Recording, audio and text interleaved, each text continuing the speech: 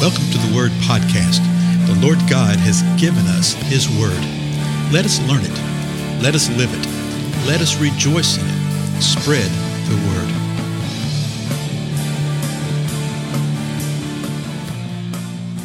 Well, blessings, everybody. This is Dale. Thank you so much for joining with me today on the Word Podcast. We continue going through the Gospel of John, and we're in the last chapters of it. We've hit the narrative part where things are moving very, very rapidly. Jesus has been arrested. He'd been betrayed by Judas, was arrested, and is now being brought before various people. Okay, and we saw in the last episode that the Jews had brought him to the Praetorium, and the Jewish leadership would not even go into the Praetorium. This is Pilate's place, so this is under Roman authority.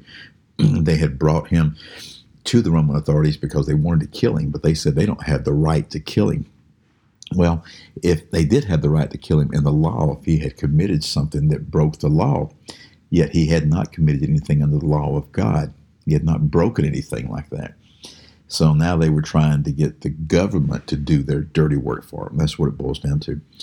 So in John chapter 18, verse 33, we see this. Therefore, Pilate entered again into the Praetorium.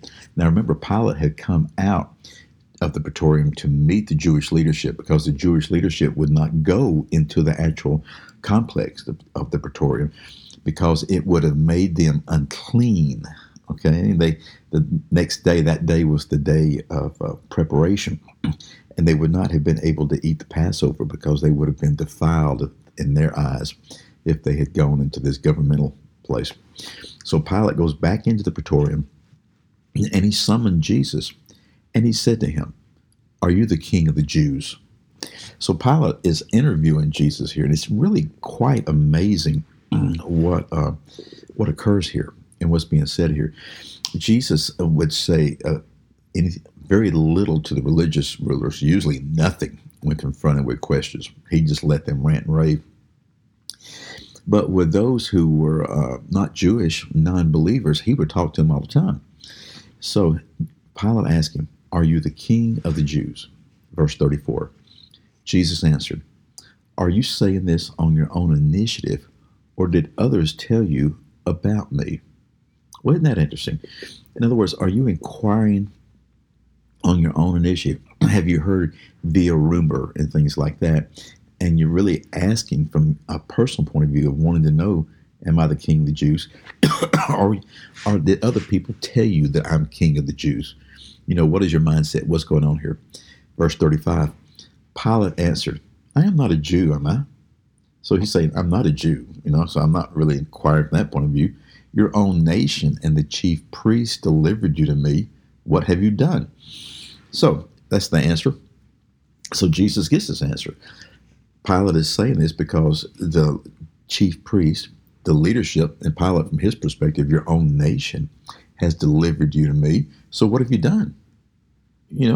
Jesus answers, verse 36, "My kingdom is not of this world.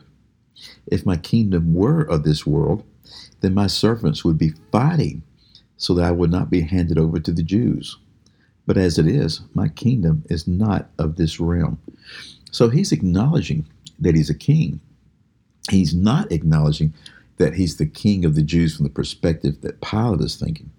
Because Jesus is coming at him, and like Jesus did in every situation, he's speaking to the individual at the level and within the arena that individual would understand. So Pilate is what? A political leader. He's a fighter. And Jesus says, just think this through. He says, my kingdom, yes, I'm a king, but my kingdom's not of this world. If it was, then my soldiers, my servants would be fighting right now. They would be fighting that I would not be handed over to the Jews. But I've been handed over to the Jews, and the Jews have handed me over to you. So he says, my kingdom is not of this realm. Verse 37, therefore Pilate said to him, "So you are a king?" Jesus answered, "You say correctly that I am a king." And so Pilate asked the question, you are a king? And Jesus says, "You say correctly." Well, how did Jesus know that was a statement of correctness? Right here when I'm reading, it's got a question mark after it. Well, a lot of that's body language, right? He knew that Pilate was saying, "Oh, okay, so you're a king." And Jesus is confirming that, yes, I am a king. For this I have been born, and for this I have come into the world, to testify to the truth. Now, he had declared these truths right here to his disciples. He had declared these truths to the masses, okay? And particularly to his disciples in chapters 13 through 17. He brought it home even more, giving more and more detail about why he had come and why he was going back to the Father. But he tells it to Pilate right here.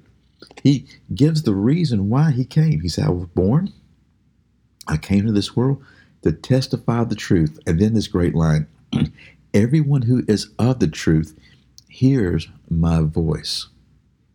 And so Pilate was really given an opportunity right here. He hears his voice. He hears the truth. Everyone who is of the truth.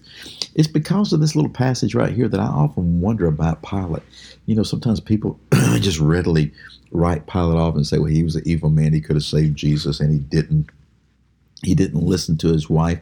Well, yeah, you're absolutely right. He didn't save Jesus. He didn't listen to his wife. He handed him over. He washed his hands of it, tried to wash his hands of the whole thing. Said, but, you know, I don't know what Pilate's eternal state is. I don't know if he eventually believed. I mean, he heard right here. He heard what the accusation was of the Jewish leadership. And so I wonder if Pilate's going to be in glory. You know, we won't know till we get there. But there's just the things that Jesus said to him were really interesting. So Jesus says, everyone who is of truth hears my voice. Verse 38, Pilate says to him, what is truth? The great question of all time that particularly those that are not saved ask, but even those that are saved, what is truth? You know? And when he had said this, he went out to the Jews and said to them, I find no guilt in him. So he has this conversation with Jesus. He goes out there to the Jewish leadership. He said, there's no guilt in this guy. What are y'all talking about? But then he thinks he's going to be wise, and he thinks he's going to be slick. Now, this is Pilate again doing this. He says, I find no guilt in him. But you have a custom that I release someone for you at Passover. Do you wish then that I release for you the King of the Jews? And so he thought that they would say, as a people and as a mass and everything, yeah, release him. You know, our leadership's a little crazy. It backfired on him. The last verse, chapter 40, last verse of John 18.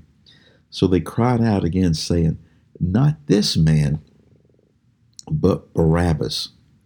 Now, John tells us now, Barabbas was a robber. And so if all you read was John, which is fine, okay? If you read John, then you would think, well, this is who Barabbas is. He's just a common thief, and they're asking for a common thief.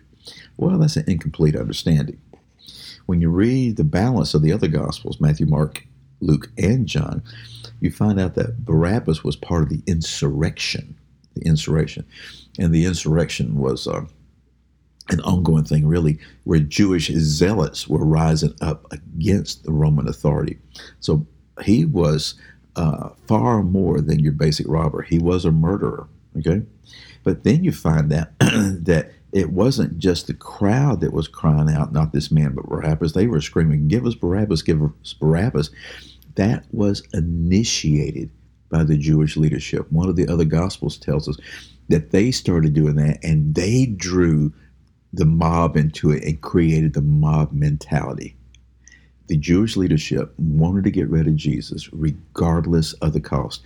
They thought that they were doing a great and mighty work for God himself. And the thing is, they were doing a great and mighty work, but not in the way they thought. They thought they were in right relationship with God, but they were not. God was allowing this. God was using them to bring forth a greater thing than they could ever imagine. I tell you what, though, when it's all said and done, the scripture tells us that not a small number of the priests believed. That means a lot of them did believe. I wonder how many of those that were screaming, give us Barabbas, a week later, repented and called upon the Lord. I think there were many that did that. Again, I'm Dale. Thank you for this time, and I'll see you next time.